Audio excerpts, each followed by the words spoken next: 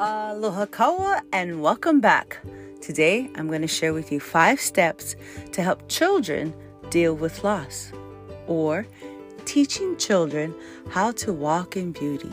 5 steps dealing with the passing of a loved one, family members and pets included. Now let's talk about seasons, because there's a season for everything. You know, embracing the passing of a loved one is an uncomfortable position. In one moment, you're running errands, then you get a text and your mind goes blank.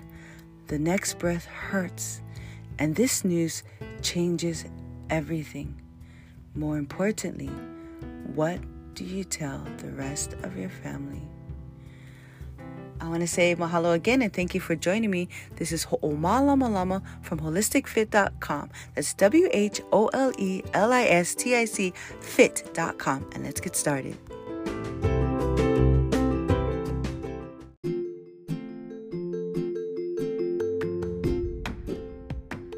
The biggest mistake most grown-ups make is that they assume the children will get over it, or that they're resilient and they won't notice. Or they say to themselves, they're too young to understand. And like I said earlier, that is a mistake. I'm not a psychologist or counselor, so everything that I'm sharing with you in this podcast is based off of my personal experience and for educational purposes. After all, I am a mother. Now, if you really want to dive deeper, I just want to tell you that yes, this is also a blog post, and I'll make sure to put a link in the description box. Now, children are naturally intuitive. Unlike adults, children don't have as many walls or barriers, and they're still forming their ideas. Much of the world is in front of them, and they watch in observation of everything that goes on. As I continue to share with you, just keep that in mind, that children are in observation of everything that goes on. How they feel and what they sense about what they see is still forming. This is why it's so important that they are considered and that we spend time with them, helping them to understand and transition through the many feelings of loss. The joy you create in this life will honor them in the afterlife. You can quote me on that one. When you think about someone that you've lost, think about the joy that they've created in this life, and then you want to honor them.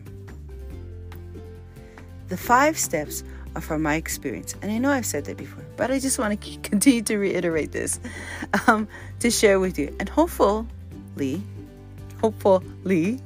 was kind of funny, hopefully you will make it your own and translate this example into your holistic lifestyle. Keep in mind that these are only suggestions and ideas. The goal is to approach the next few steps with an open mind.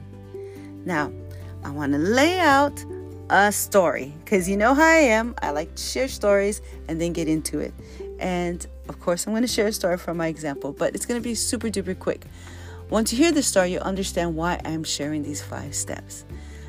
As a young child, I would say between the ages of 5 and 6, I happened to experience the loss of a very dear, close cousin. In my mind, she was my little sister. She was my cousin, but I felt like she was mine. I used to call her my baby. And as a little child, I was always wanting to embrace, help with her. I just loved and adored her. Every moment, every breath, I couldn't wait to see her. But the sad truth is she died. And as a child, no one explained to me. All I knew, this is the truth, all I knew is that her parents and her went away on a trip, inter-island trip. And then when they came back, she got very sick and I couldn't see her anymore. And then all of a sudden she was gone and I never saw her again. The next time I remember seeing her, I'm at her funeral. I don't know that it's her funeral. I have no clue what's going on. All I remember is there's a lot of emotions, a lot of adults walking back and forth, a lot of things being said, a lot of feelings being felt. And yes, I was taken care of. Yes, I was, loved and fine and cared for. But there were things that weren't answered. I was looking for her. I couldn't find her. Where is she? And all I remember is standing there at her funeral, seeing this tiny coffin in front of me. And everybody's going and crying and seeing the coffin. And so I'm being told to, come and see you want to come say goodbye. I'm like, why am I saying goodbye? Now, to a child, 5 years old, 6 years old, you're unclear about everything, but everyone's kind of older than you, so you kind of go along with it. And the next thing I know is there's this casket and she's in it. Why is she not moving? Why can't I hold her? Why isn't she breathing? And the way I reacted, I did have a reaction, but I had no physical, in the sense where I just stood there in shock. That's what it was. That was my reaction. It was shock. And I was so shocked by what I saw that I didn't cry. But not only did I not cry, from that day on, I didn't laugh. I was the little girl that you could try and tickle and would not laugh. I would just look at you.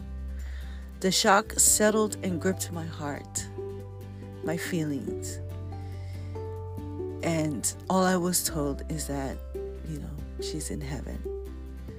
And then I thought to myself, well, I want to go there too if she's there. Can you imagine how that plays out in a child's mind? Now, fast forward, it took almost 16 years, 15, so on, between there. 10 plus years. I was 16 when it happened, until I actually finally cried for her. I didn't realize, but in the shock, I had stopped laughing, stopped giggling, actually stopped loving. I had other siblings that were born and I didn't feel the same for them, because in my mind, they could go. And I would end up standing in front of this casket like I did before. I have formed my own opinion and ideas. But also, as young as I was, everyone thought that I might not understand what's going on. I might not have a clue. Just tell her the baby went to heaven. But there was so much more that I needed to process. Layers upon layers. It took me 10 years before I actually was able to cry for her. Some of you might connect with this. Some of you might still be holding on to something that happened when you were young, a pain that you haven't been able to release. But my goodness, that final cry was like waking up the neighborhood. And it happened at an unsuspecting time and moment. But it was the release that needed to happen. It was a process that needed to happen. In order for us to help our children to move forward in a healthy, holistic way, we have to walk the steps of mourning and loss with them. We have to cry along with them. So I'm sorry that story might have sounded a little sad, a little depressing, but don't worry. I made it through. I'm still here with you. I'm sharing with you. That's why I like to share love and light with you. That's why I'm bringing to you the steps of walk in beauty, because I'm here and I want to make sure that you're helping others to process through. So the 5 steps I'm going to share with you. Thank you for listening to the story. Let's keep moving forward.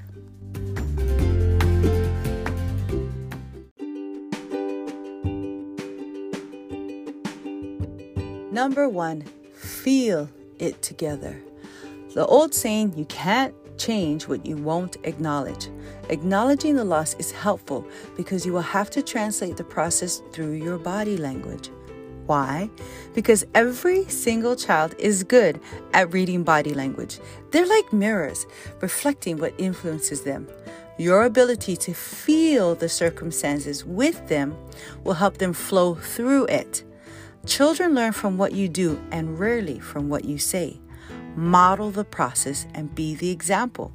Side note, if you're still dealing with childhood trauma, please seek professional help.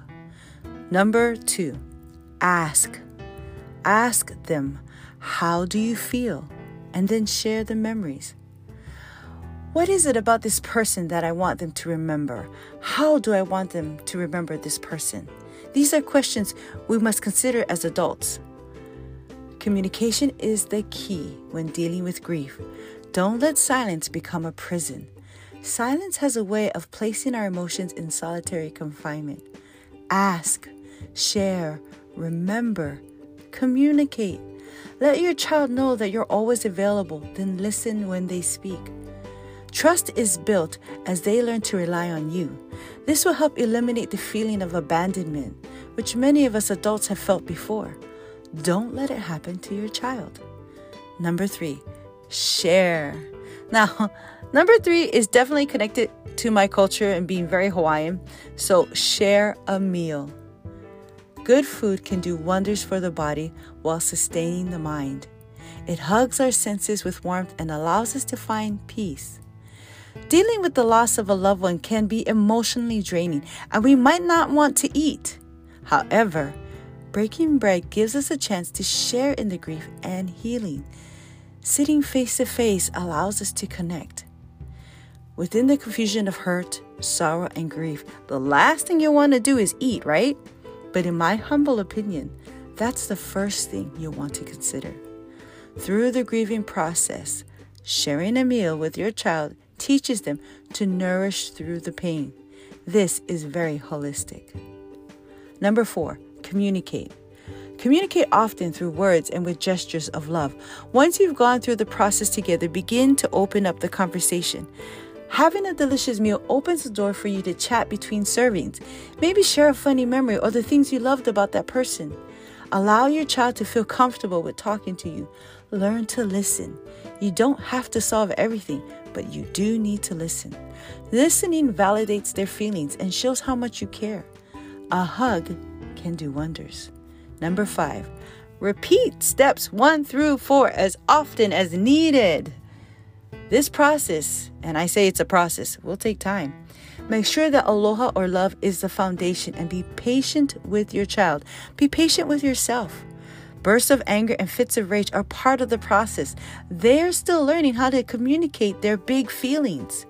For my ohana, after all the tissues and tears, we managed to, make our plates, fumbling over the meal, and somehow found laughter in the midst of it all. I know it's not over, but this starts the process. The pain of losing a loved one and a pet, that pain will never go away. But you can create new memories to fill their hearts. The goal is to create a ton of happy ones while honoring the light of the loved one who has passed. And that is a circle of a holistic lifestyle. Again, this is on a blog post. I'll make sure to put a link in the description box. Mahalo so much for listening and take care of yourself.